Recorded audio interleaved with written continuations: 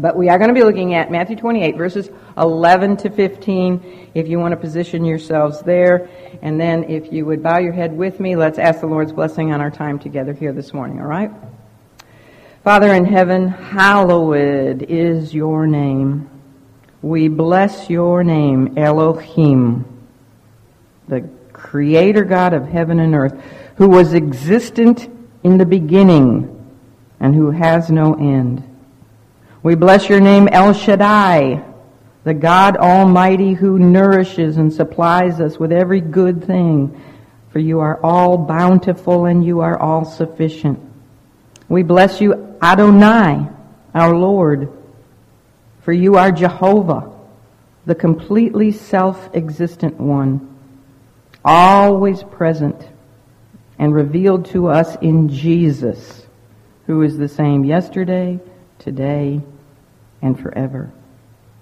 And we come to you this morning with the request that our time here together would also be hallowed, that it would be holy, set apart, sanctified, as we allow your Spirit to enlighten us through your written word.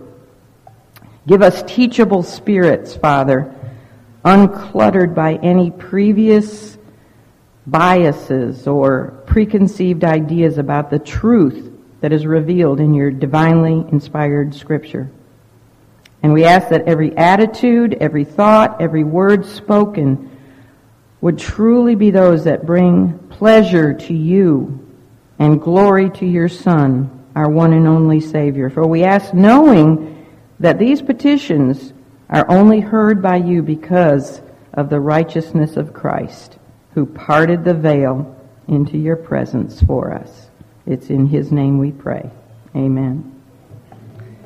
Well, in this lesson, we are going to be discussing the first lie that was propagated. And it was propagated by Israel's religious rulers in their attempt to silence the truth of the Lord's third day resurrection. And this lie is called the theft theory, or the theft conspiracy. It was that the Lord's disciples stole His body, that He did not resurrect from the dead. The disciples stole His body. And we're not only going to together refute this lie, but we're going to then very quickly look at a few other resurrection alternative theories that unbelieving men have devised over the passing centuries in their evil-hearted attempts to disprove the bodily resurrection of the Lord Jesus. Now, it cannot be disproved.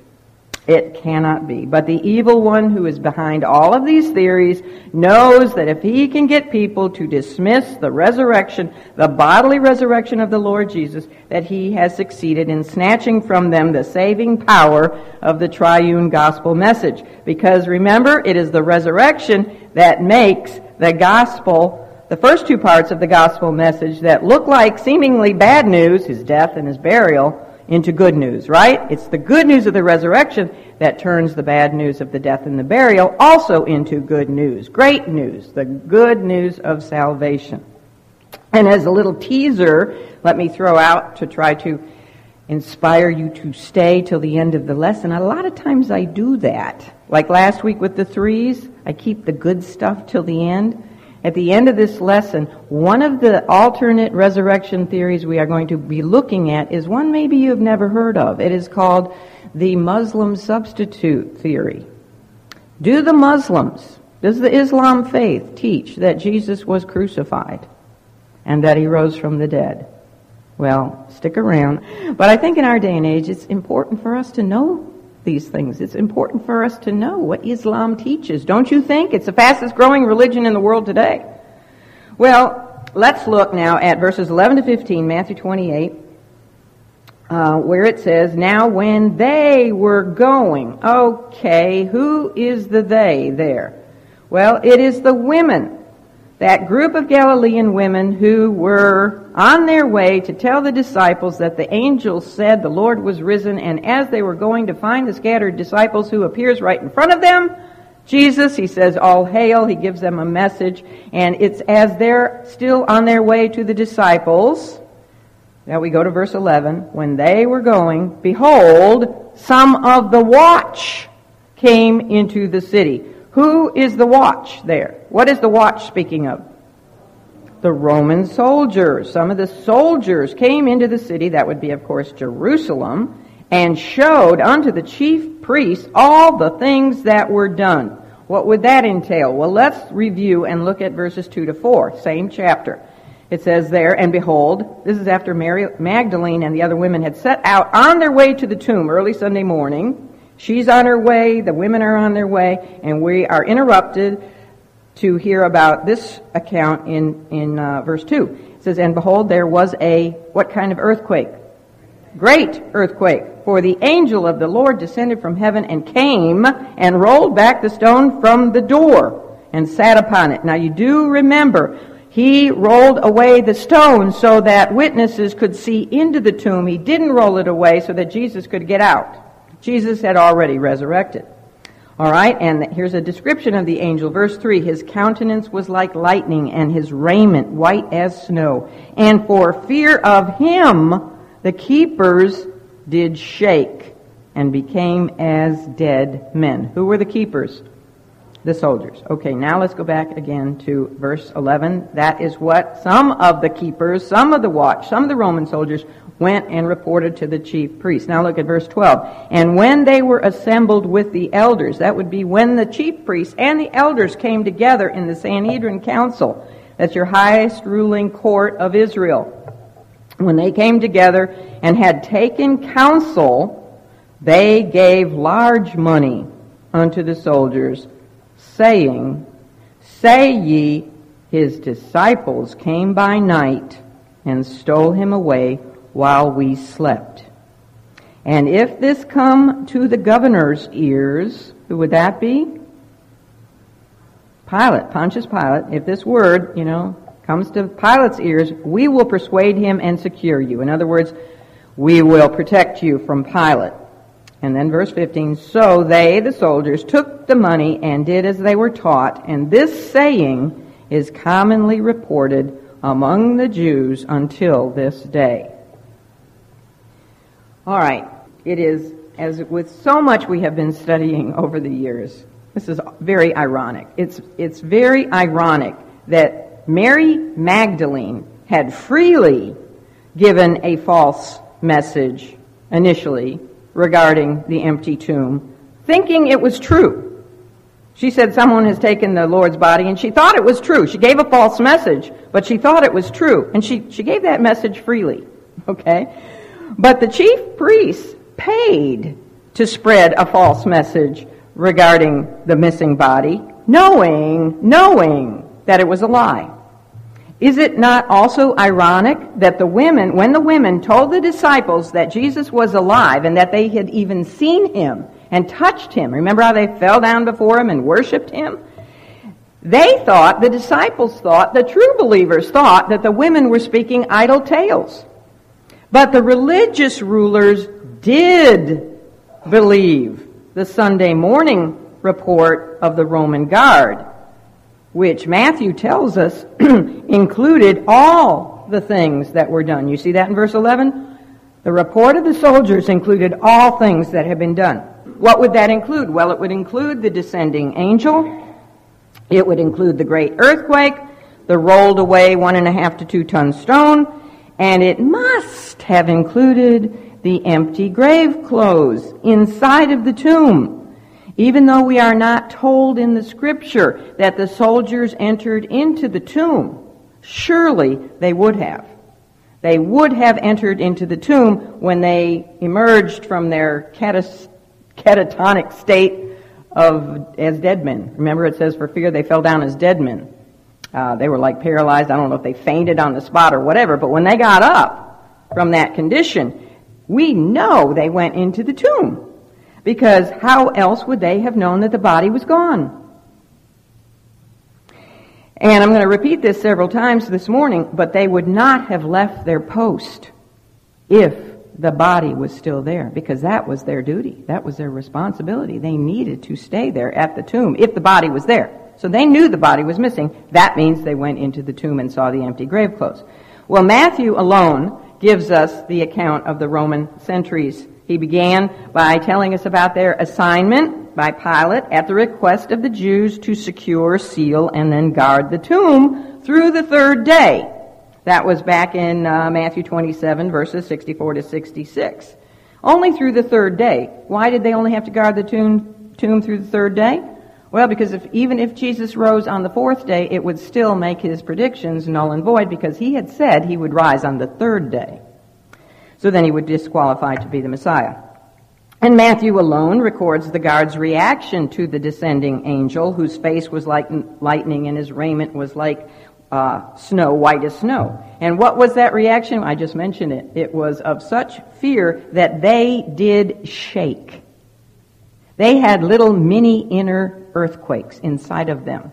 And I'm not making that up, because remember we said that the word shake there in verse 4, speaking of them, is the same seismic Greek word as the earthquake.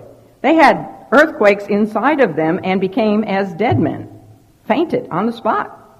Now again, Matthew is the only one who tells us in whatever verse it is, that some of the watch reported to the chief priests all of these things that had happened that morning, which would have only been probably 30 minutes ago, maybe 20, 30 minutes ago.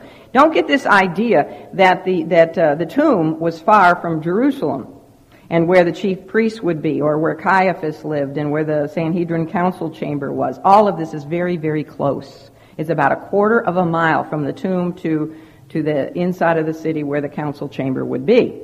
So when the soldiers get there, it probably only took them 15, I don't know if they ran, could have taken them 10 minutes to go a quarter of a mile.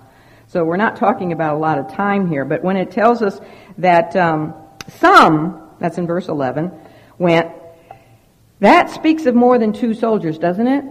Because if there were 2 soldiers, what would you use? What word would you use? Both went. We know there were more than 2. Picture books. You have to be very careful when it comes to Bible picture books, because they can be very misleading. I don't know why a lot of the artists in Bible picture books just don't study the scripture or something, or they just use artistic license, and it can be very misleading. But there are picture books which you can probably visualize in your mind with 1 or 2 Roman soldiers standing outside the tomb with wooden spears wearing miniskirts. They are irresponsible representations of the truth. And you have to be careful with your children and your grandchildren that they don't believe the picture book more than the truth of the Word of God. You always have to test the picture against the truth of Scripture. We know from extra-biblical historical documentation that there were likely 12 to 16 men on duty for this assignment. Some commentaries say there could have been even up to 60 because of the importance of Jesus of Nazareth and the importance that this was to the Jews to keep him in the tomb and not allow somebody to steal the body. The some guard who went into the city would have been, who do you think? Who would have been the ones to go into the city and give the report to the chief priests? The highest ranking of the soldiers, probably the officers. They would be the ones who, because they were in charge of the others, they were obligated to give a report, and they are the ones who go to the chief priests to tell them everything that happened. Now I want to pause here because this is a homework question, hint, hint. I want to pause for a minute to give you 3 reasons. There are more, but I'm not going to burden you with all of them. I'm just going to give you 3 reasons why I believe the guard at the tomb was a Roman guard and not members of the Jewish temple police. Now, you will pick up commentaries or hear maybe preachers that say that these were temple police. And the reason they will say that is because these guys go to the chief priests, the Jewish chief priests, instead of to Pilate with their report. So they say they must have been Jewish, the Jewish temple police.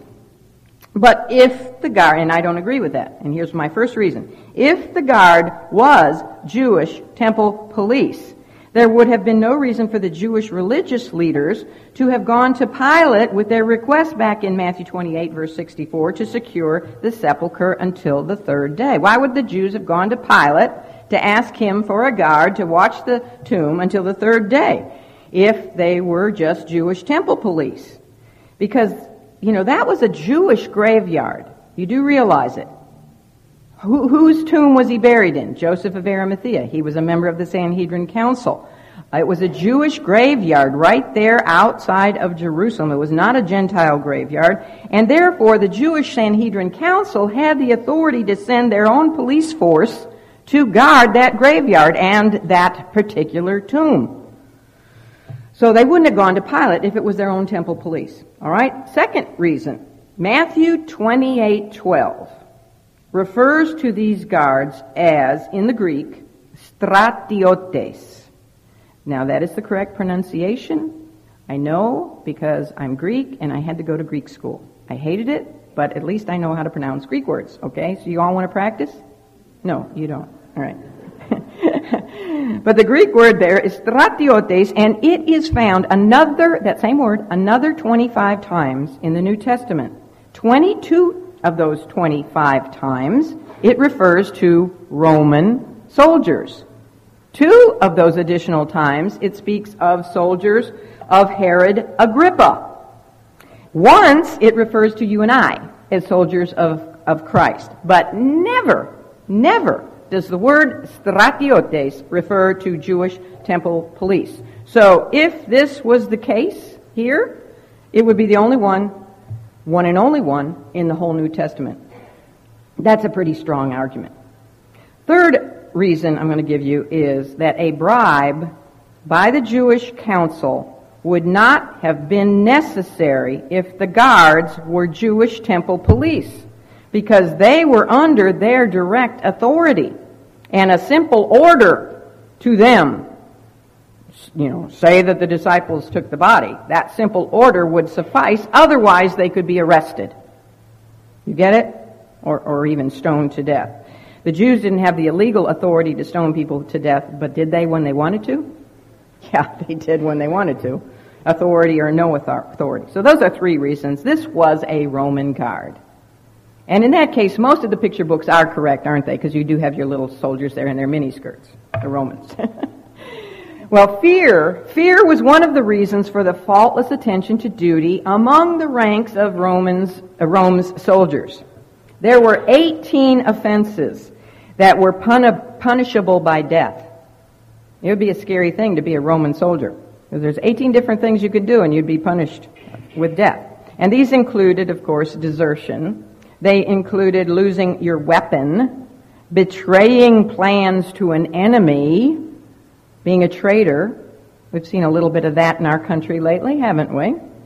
Refusing to protect an officer, leaving a watch, and falling asleep while on duty. Now, this particular tomb guard was in dire straits, weren't they? They were literally between a rock and a hard place. And I think, because the tomb, a rock and a hard place. Oh, I'm so funny. Well, when the stone was removed and the official Roman seal was broken and the body was somehow mysteriously gone, they were as good as what? They were as good as court-martialed and dead, whatever their excuse might be. And can you imagine them giving the report before a mighty Roman military court? It would sound a little bit weird, wouldn't it? So they were in dire straits. Now, the history of Roman military discipline testifies to the fact that if the tomb was not empty, as I said before, these soldiers would never have left their position. The leaders of this particular watch obviously decided, when they got up, they decided that their best alternative was to go to the Jewish officials with the truth of what had happened that morning. I guess they figured that they had less to fear from them than they did from Pilate, maybe because they knew the Jews had no legal authority to put anyone to death. Or they may have figured that these religious fanatics, and did they think of the Jews as religious fanatics? Yeah, the Romans thought of the Jews as religious fanatics. So they might have thought that they would believe their report of the supernatural more than Pilate would have. I don't know what their reasoning, but they decided to go to the chief priests. So in God's orchestration of events, the officers of the guard went to the chief priests to tell them about the amazingly beautiful, brilliant angel who descended from out of the sky, and the great earthquake, and the supernatural removal of the stone by that angel, and the broken Roman seal, and the mysteriously empty grave clothes in the tomb, looking like a body was still in them, but hollow. Can you see the Lord's sense of humor in all of this? I hope you can. I do. You know, the Lord has a sense of humor. How do I know He has a sense of humor? Because He created us in His image. Do you have a sense of humor? If you don't, shame on you. You just laugh, so you prove you do. All right, but there, I see the Lord's sense of humor in this. The Romans run, okay, get this. The Romans run with their report of an amazing angelic being and a missing body to who? Who did they go to? The chief priests, which would have included the two evil, corrupt, co-reigning high priests, Caiaphas and Annas. Had no business having two at the same time, but everything in Israel at that time was corrupt, right? So they had two co-reigning high priests. And it would have included those two guys and the other chief priests. And these guys were all members of which Jewish sect?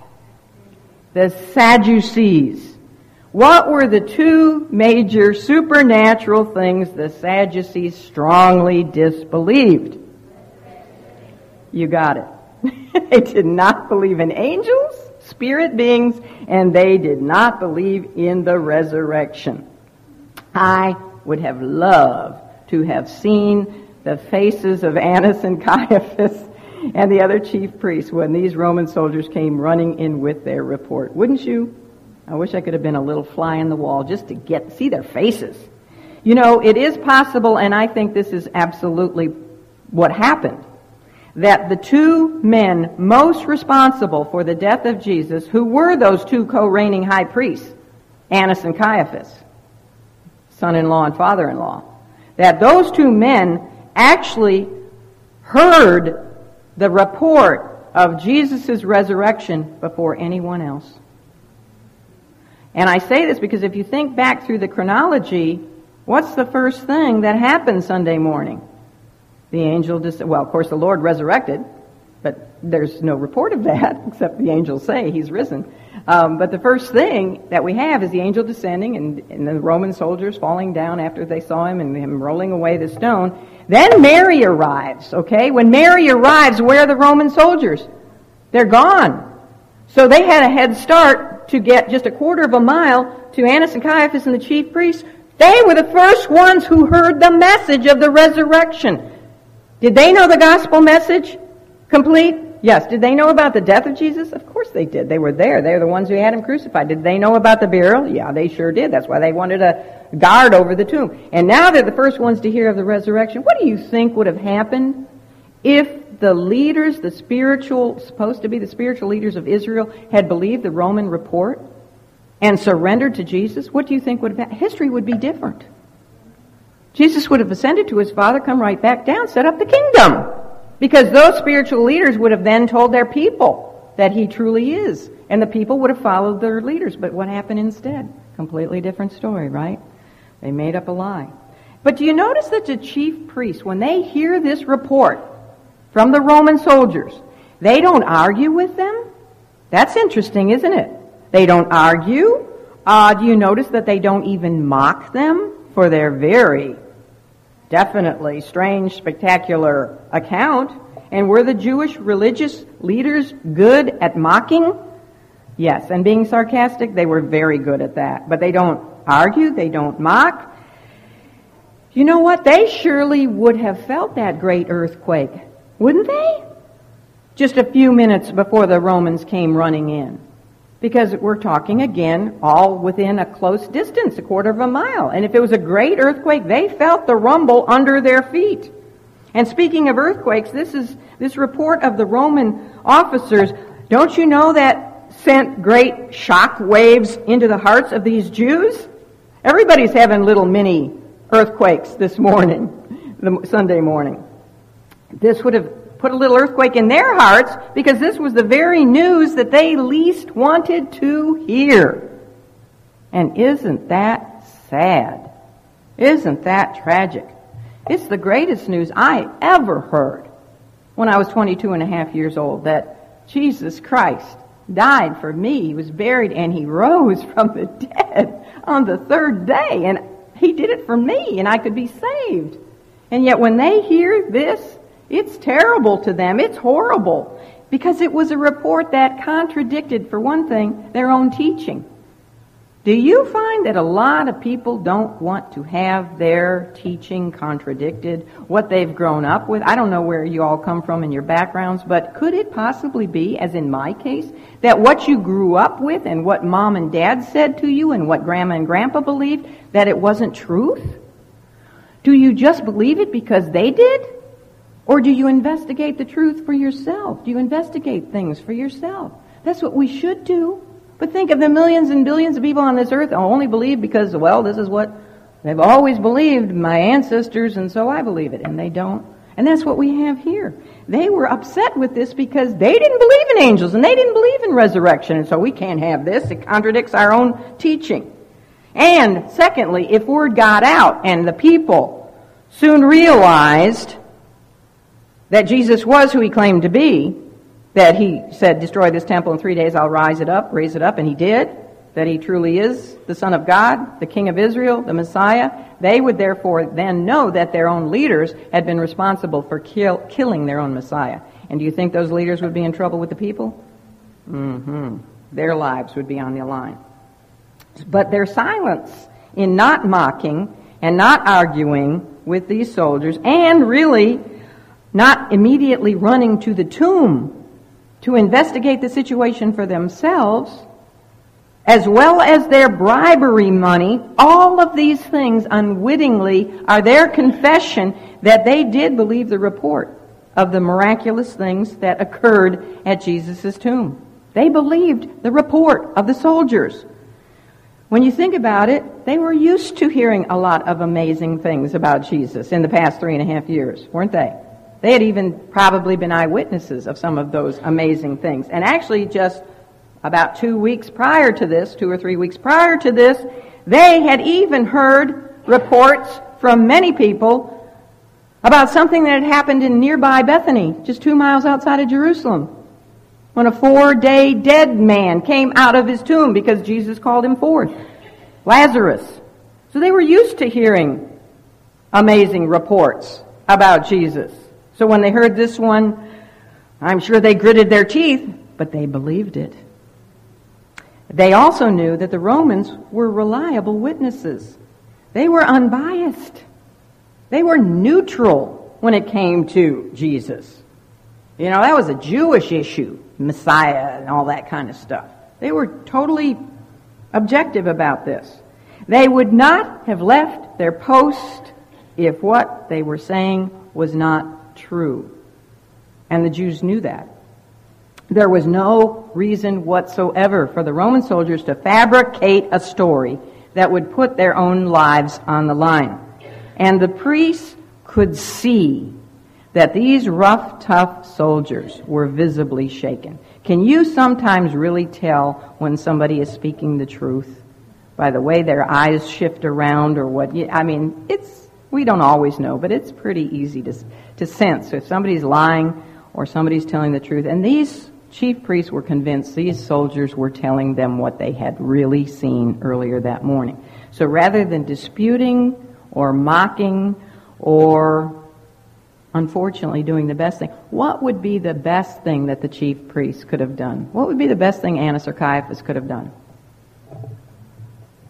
Not only believe their report, but surrender in faith to that report. Surrender in faith to Jesus as the Son of God, confessing their own horrific sin in having crucified Him. And would Jesus have saved them? Oh, yes, absolutely. Even after killing Him. Father, forgive them. They know not what they do. He would have forgiven them. But they didn't do that. They didn't confess. They didn't surrender to Jesus. Instead, they decided to counsel together with the Jewish elders on how they could counter the truth. That's really sad. And the Jewish nation, Israel, is still suffering from their decision. You know, the greatest tragedy of all is to know the truth, the facts concerning Christ, but not submit in faith to those facts. You know, to have the facts up here in your head and not move them 18 inches down to your heart. Do we see people in churches that are churches full of people like that? Yeah, they got head knowledge but not heart knowledge because they've never internalized those facts. They've never surrendered to Christ. They've never received Him, invited Him in their hearts to save them.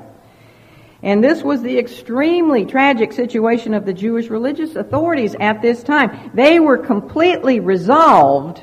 They were adamant. They were stubborn. They were stiff-necked to not surrender to the truth no matter how convincing it was or convicting it was.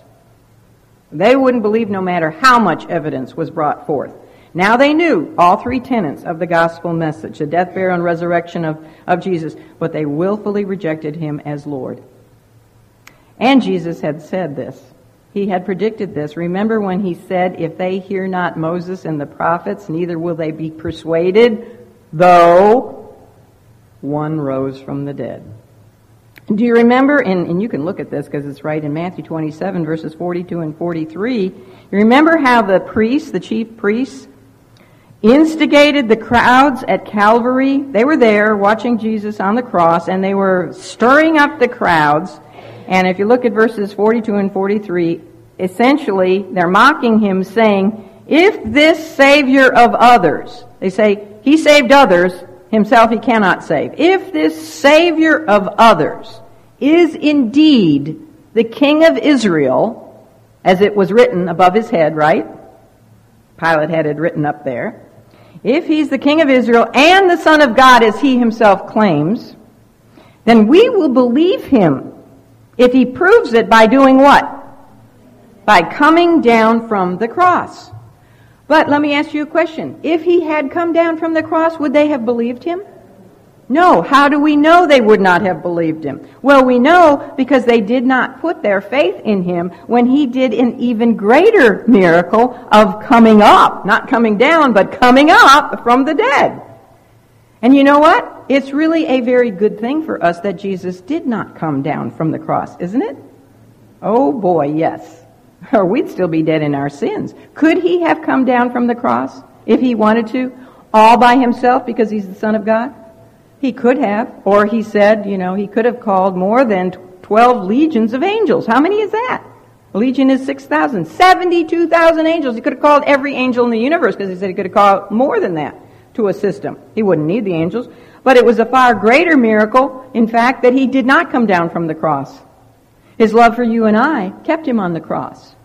That's the greater miracle, and the even greater miracle than that is that He rose from the dead. So the reaction of the hypocritical chief priests to the soldiers' report shows that although they did believe it, yet they refused to submit to Jesus as their Savior, their King, and God. And this is very well evidenced to us by the fervency of their plot to keep the Jewish people from knowing the truth. Oh, how sad. You see, how to prevent others from coming to have faith in Jesus was really the main topic of their council session. And they've been having a lot of emergency council sessions lately in the last 3 or 4 days. This is another one. And they devise a very evil 3-part plan. And this is contrived by the priests to counter the truth that they had just heard about Jesus' empty tomb. The first part of their plan, verse 12, was to bribe the soldiers with a very large amount of money so that they would do what they asked them to do. Now, the Greek word that is used for money is agirion, and it literally means silver. It's the same Greek word that was used to speak of the money that was paid to who? Judas Iscariot. Except here we find that it has the word large in front of it. It's a large amount of money because they paid the officers, and then I'm sure they gave enough money for the officers then to distribute to the other soldiers to keep them all quiet about the truth. This is actually the third time that the Jewish leaders have used money, which they probably took from the temple treasury, robbing God to speak anti-God things. This is the third time in just a few days to buy off people so as to do things against Christ. Sad, sad, sad. Remember who else besides Judas they had bribed? False witnesses. They had bribed false witnesses to testify against Jesus during their illegal trial sessions. Now, the second part of their evil plan is found in verse 13, and it was for the guard to replace the truth of what had happened at the tomb with the lie that Jesus' disciples had stolen his body while they were sleeping. They couldn't even come up with a good lie, and we'll look at that, but here are men, I'm talking about the priests, the high priests and the chief priests and the elders, the whole council of Israel. These are men who were supposed to be God's ambassadors of truth to the entire world. Were they not? They had the truth of the Scriptures. They had the truth about the one and only true God, Jehovah. They were to be spreading that word of Him to the whole world. You know where the Old Testament Great Commission is? We know where the New Testament Great Commission is. It's right here in our chapter, the last two verses of Matthew 28. Where is the Old Testament Great Commission, which was to Israel? It's found in Psalm 96, verse 3. And here is what it says. You can memorize it. It's really easy. Declare His glory among the heathen. Israel, declare His glory among the heathen. Declare His wonders among all people. Were they doing that? No, they weren't doing that at all.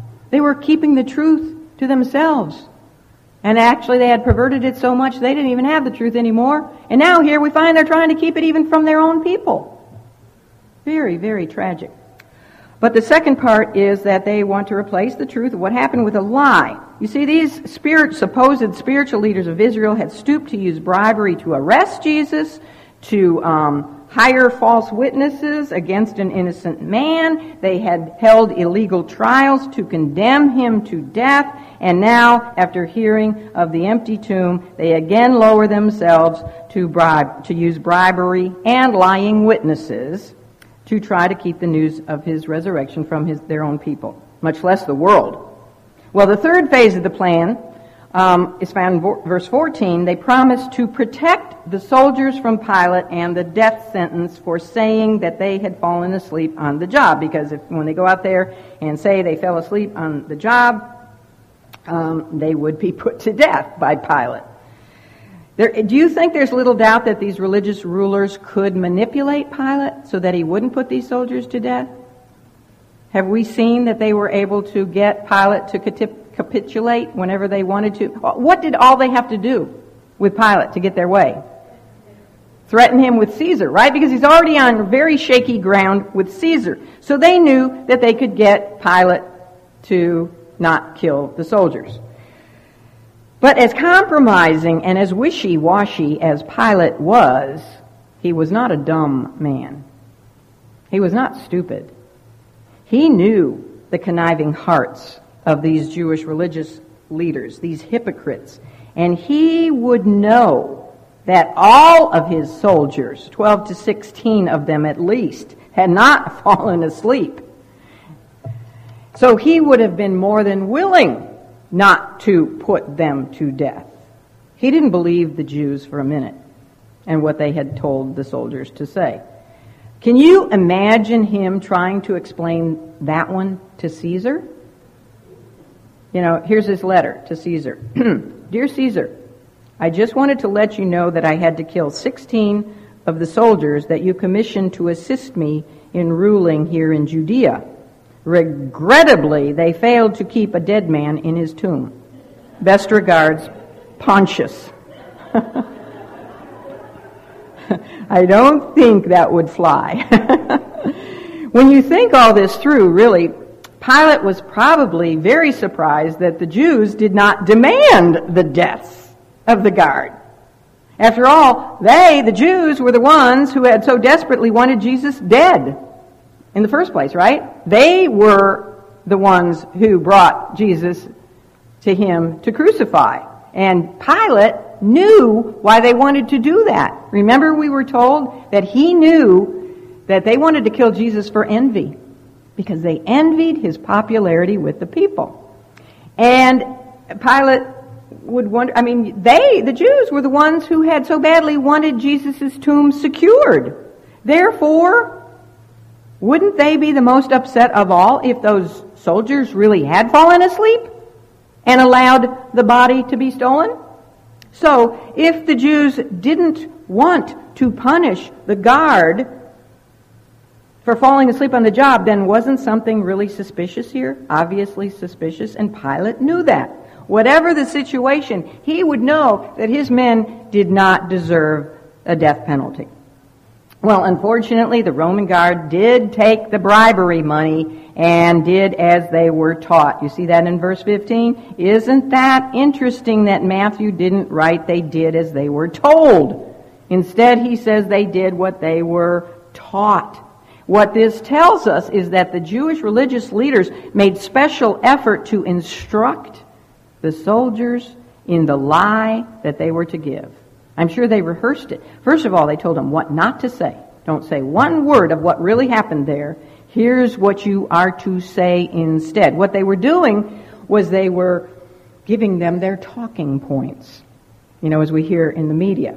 They were giving them their talking points until they had their message down just pat, down pat, perfect. Error is very earnest, and it sees to it that it trains its messengers well. It's a shame, but like so many people throughout history, these soldiers had started out proclaiming the truth. Many of our elite schools in this country started out as Christian colleges. They started out proclaiming the truth, but when money was waved at them, as money was waved at these Roman soldiers, they turned to proclaiming what they knew was a lie. No wonder God says, the love of money is the root of all evil. And these soldiers were apparently very faithful in their task, because Matthew tells us again in verse 15 that the lie that the disciples stole Jesus' body was commonly reported among the Jews by the time he wrote his gospel account. Matthew wrote his gospel probably 20 to 30 years after it actually happened. Okay? And we know from Justin Martyr, one of the early church fathers, that this lie was still being propagated in the 2nd century. In fact, the sad thing about it is that the same lie is being told to Jewish people today and many other naive people, and a lot of people believe it. They haven't thought through it, but I have to say that it has now a lot of competition. This lie has a lot of competition from other false alternative theories devised over the centuries, which we'll discuss some of them in a few minutes. But what I want to do first of all is discuss some of the arguments that disprove this theft theory. And I want to begin with the one argument that is true for all of the alternate resurrection theories, and that is the divine inspiration of Scripture. If you believe that the Word of God is indeed God-breathed, that it is authored by none other than God himself, then the whole issue is really settled. That's good enough for me. It's probably good enough for you, but I want to help you to refute this theory if you ever meet a Jewish person or talk to somebody who thinks that this is true. Well, the disciples just came and took the body. But the Bible itself consistently states that Jesus resurrected from the dead bodily. And that makes it very clear. Really, to believe any of these, you have to throw out the whole Bible. Remember what it said way back in Genesis 3:15? It's all started there. You'd really have to throw out the whole Bible if you don't believe in the resurrection. But let me give you the first other reason other than divine inspiration. Historical studies. Now try to visualize this in your mind. Yesterday I had a board to draw it on, but just try to picture what I'm going to tell you. Historical studies of the Roman military tell us how each soldier was trained to protect 6 feet of ground. What they would do is they'd have 16 soldiers in a square, picture a square, 16 soldiers, 4 soldiers on each side. And those 16 soldiers in a square were to protect 36 yards of ground and hold it against an entire battalion. And they were so good that they could do that.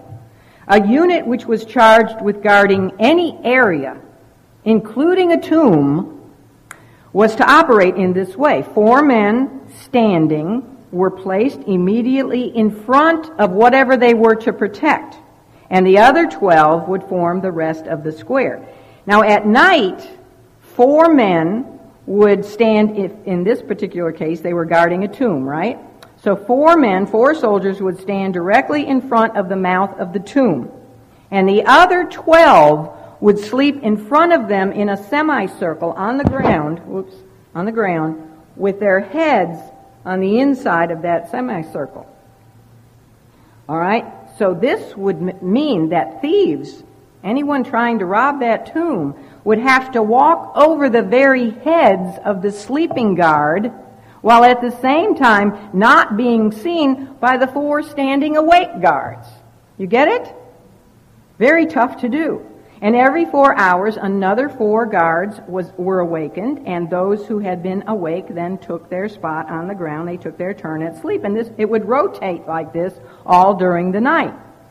Even if there were less soldiers on duty than 12 or 16, it's ridiculous, absolutely ridiculous to think that the disciples could have removed a 1-ton stone from the mouth of the tomb, break the Roman seal, enter the tomb, unwrap the body, and put the wrappings back like they had been when the body was inside of them, and then carry out the body without a single guard hearing or seeing them.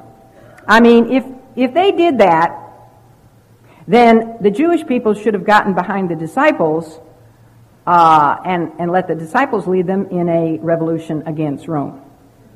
If they had that kind of miraculous power, because that would have been a miracle for the disciples to do. The third argument against this theft by disciples conspiracy theory comes from simple logic. One of my favorite classes in college was logic. And you think, well, you are a weird person. Yes, I am. I loved my logic class. And I think that goes back to being Greek. You know, they're all these philosophers and analytical. My husband says, you're so analytical. I'm sorry. And you guys have to take the brunt of that. But here's the $1 million question, okay? This is going to be a tough one. Do you think that... here's my question. I'm sorry, I'm jumping the gun. If the Roman guard, here's the $1 million question. If the Roman guard was they were all sleeping, then how would they have known what had happened? Now, you don't have to even take a logic class to figure that one out. Do you think that their testimony would hold up in a court of law? Can you imagine these guys, 12, 16 of these Roman soldiers in their little miniskirts going up to the witness stand? They go up to the witness stand and they say to the judge and to the jury, the body of Jesus of Nazareth was stolen from the tomb by his disciples during the night. And we absolutely, positively know this to be true because we were sound asleep.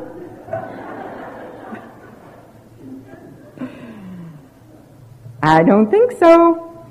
Well, fourth reason. Why would the disciples steal the Lord's body in the first place?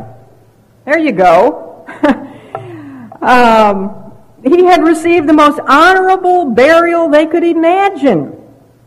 I mean, he was buried in a beautiful rich man's garden tomb right outside the city of Jerusalem, the holy city. Every Jew wanted to be buried right out. Nobody could be buried in the city, so the closest you could do would be buried outside of the city. That was an honorable burial. Why move him? Oh, unless they were trying to bring comfort to their own despairing hearts by deceiving everybody else with a false resurrection and finding a cause worth dying for, even when they knew it was a lie. Is that logical? Besides, why would they be trying to promote the idea of a resurrection when they did not even remember his third-day resurrection predictions or believe that anyone would rise from the dead until when? The general resurrection of all people at the end of history, whenever that was. That's what the Jews believed, that unbelievers and believers would all be resurrected sometime way outside of history.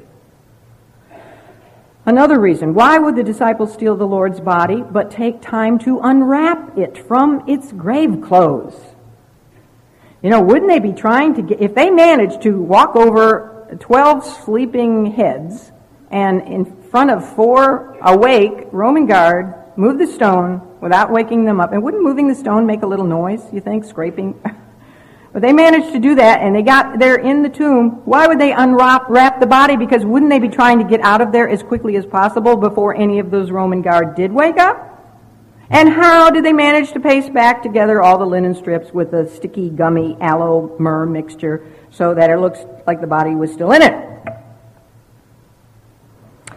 6, the disciples did not have the courage to steal the body. When the Lord was arrested in Gethsemane, what did they do?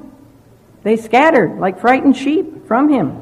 Only young John dared to be present at the crucifixion, and I think that's because he was a teenager and he probably figured the Jews would leave him alone. And later on Sunday, where do we find them? We find them behind closed doors, hiding. Why? Because of their fear of the Jews, that the Jews would do to them exactly what they had done to Jesus. This is definitely not a group of men who would make an attempt to steal a body guarded by Roman soldiers. And again, for what motive? To say that he rose from the dead when that was the last thing that they believed and the last thing they were thinking about? You know, to give themselves a known cause worth dying for, even though they knew it was a lie? Well, 7th reason. If the disciples had stolen the Lord's body, that was a capital crime. Why were they never arrested? Why were they never apprehended and brought to a cross-examination by the Sanhedrin court? They could have easily arrested those disciples. They were out in the open on the day of Pentecost, weren't they? There is no attempt whatsoever made by the religious rulers to arrest these men for having stolen Jesus' body. It was a capital offense to steal a body. You know that Annas and Caiaphas would have loved to have condemned these men, to bring them to court and to pressure them until at least one of them squealed and told them what they had done with the body, if that had been the truth. So why didn't Annas and Caiaphas bring these men to court?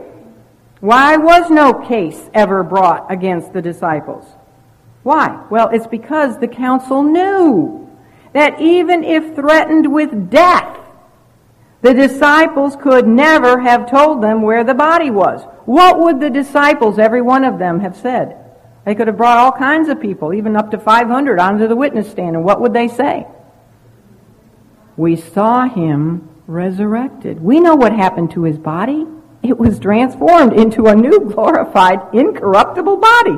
And they would hear that over and over again. They thought, well, this isn't getting us anywhere. Even when we threaten them to death, they say the same thing. So let's bring up the Roman soldiers and put them on the witness stand. They say, oh yeah, the disciples stole the body, we know, because we were sleeping.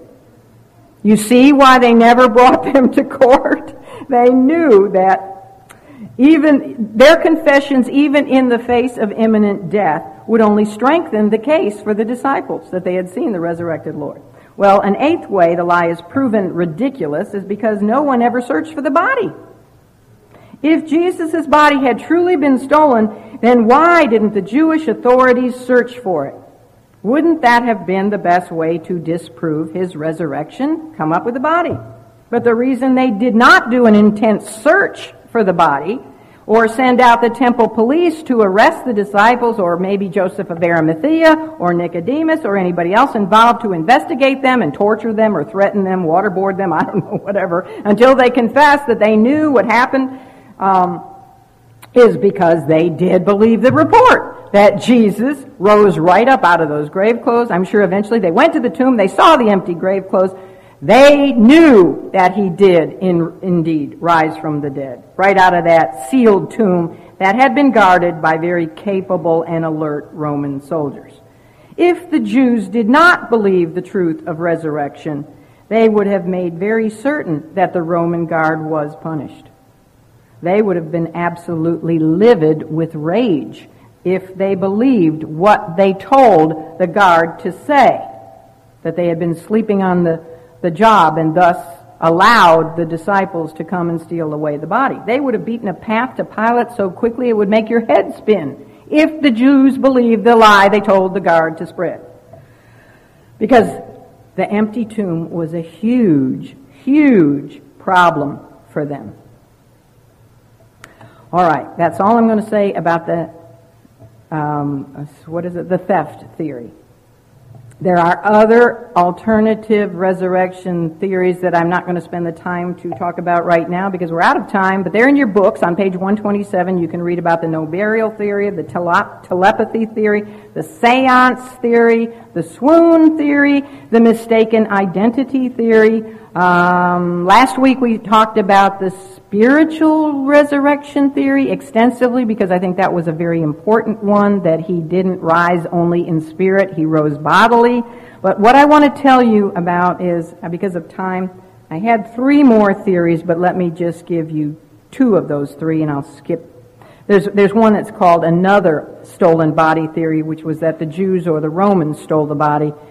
That can be easily disputed because as soon as the Christian church started to boom and the disciples were preaching the truth of the resurrection, all the Romans, that was a big problem for both the Romans and the Jews. They hated it. All they would have had to do is come up with the body if they had stolen it.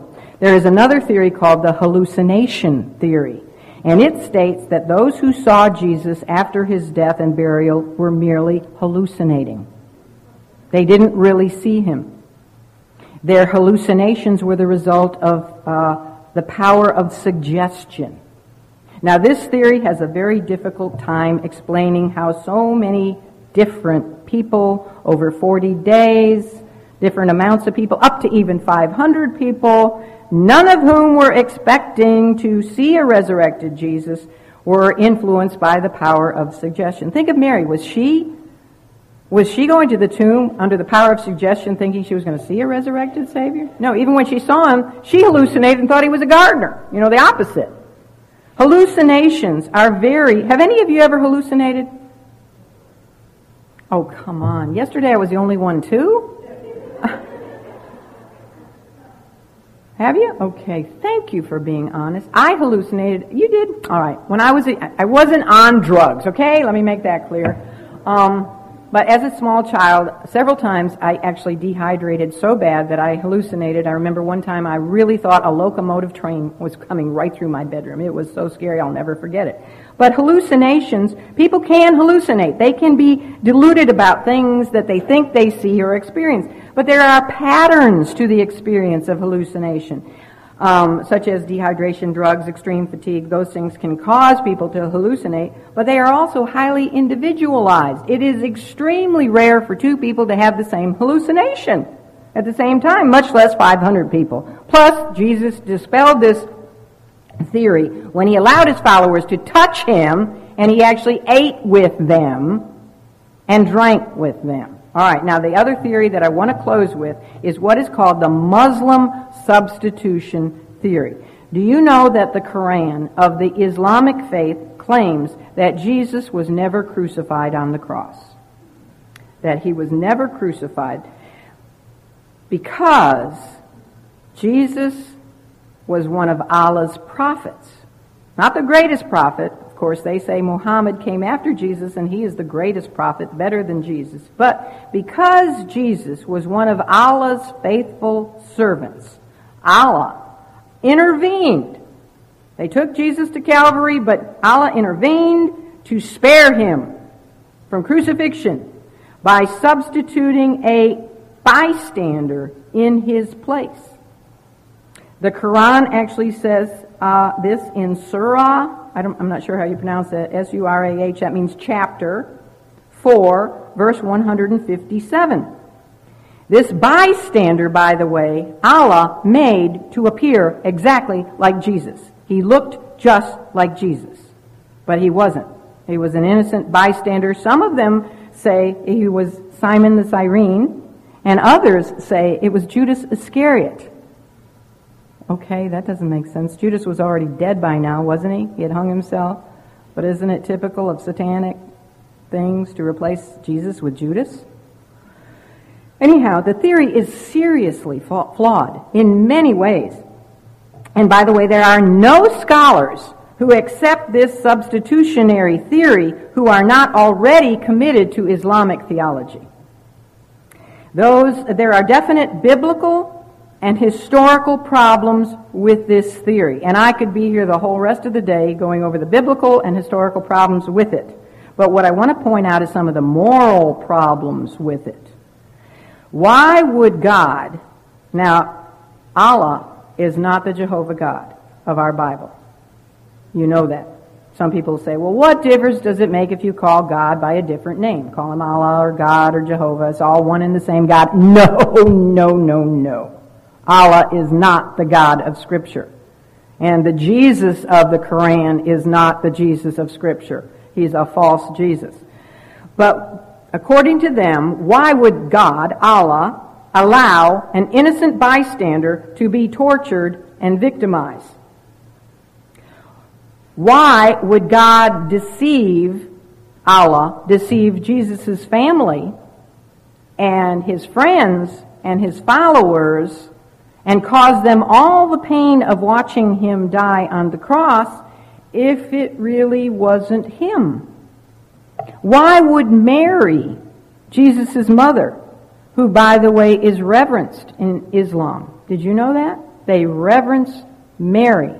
In fact, Muhammad did not understand the Christian faith very well at all.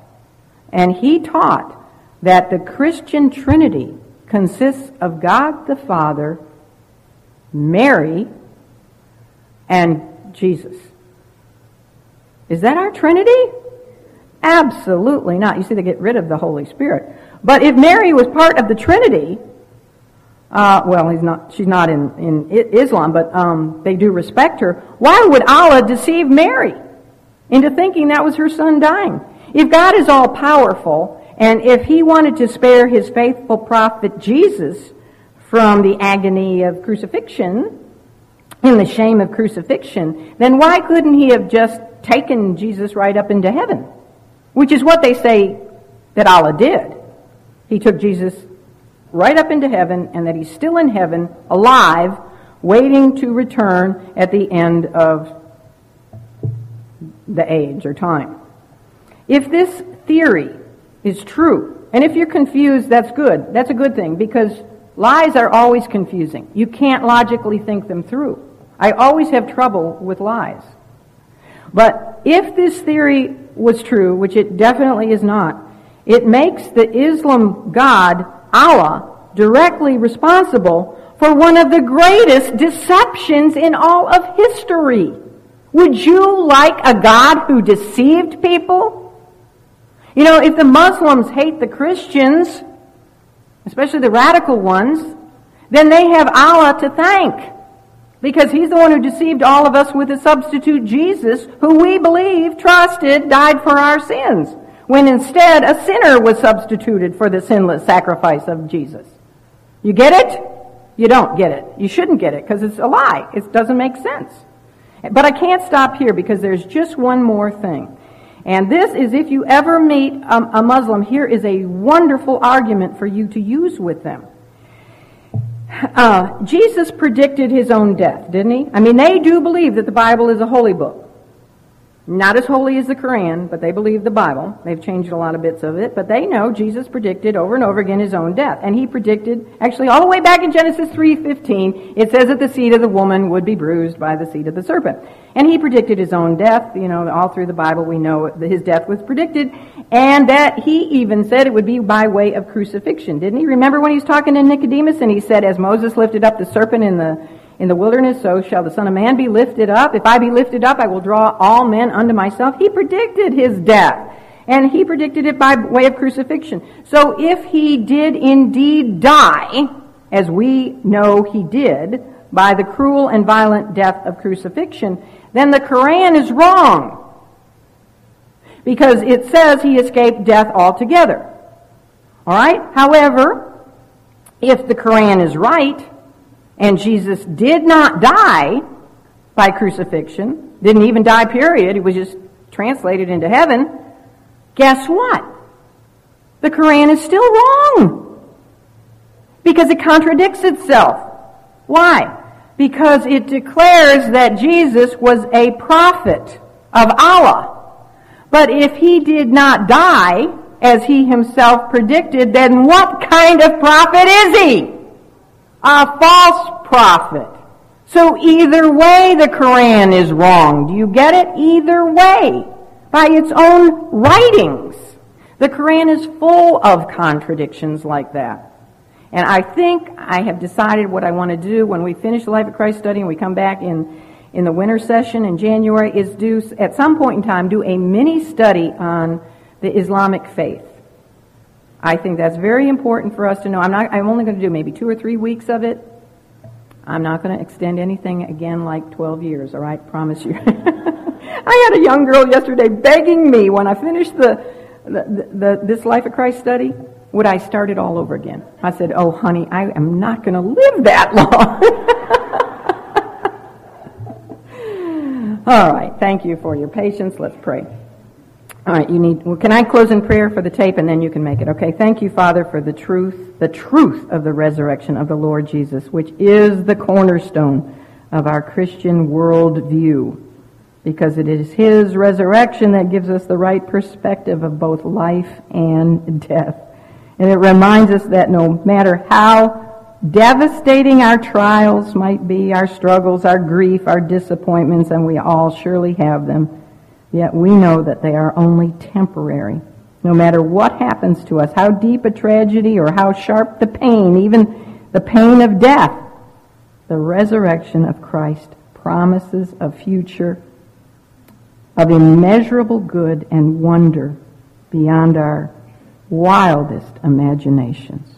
And we thank you for that sure hope for those of us who have put our faith in him. We do pray in his name. Amen.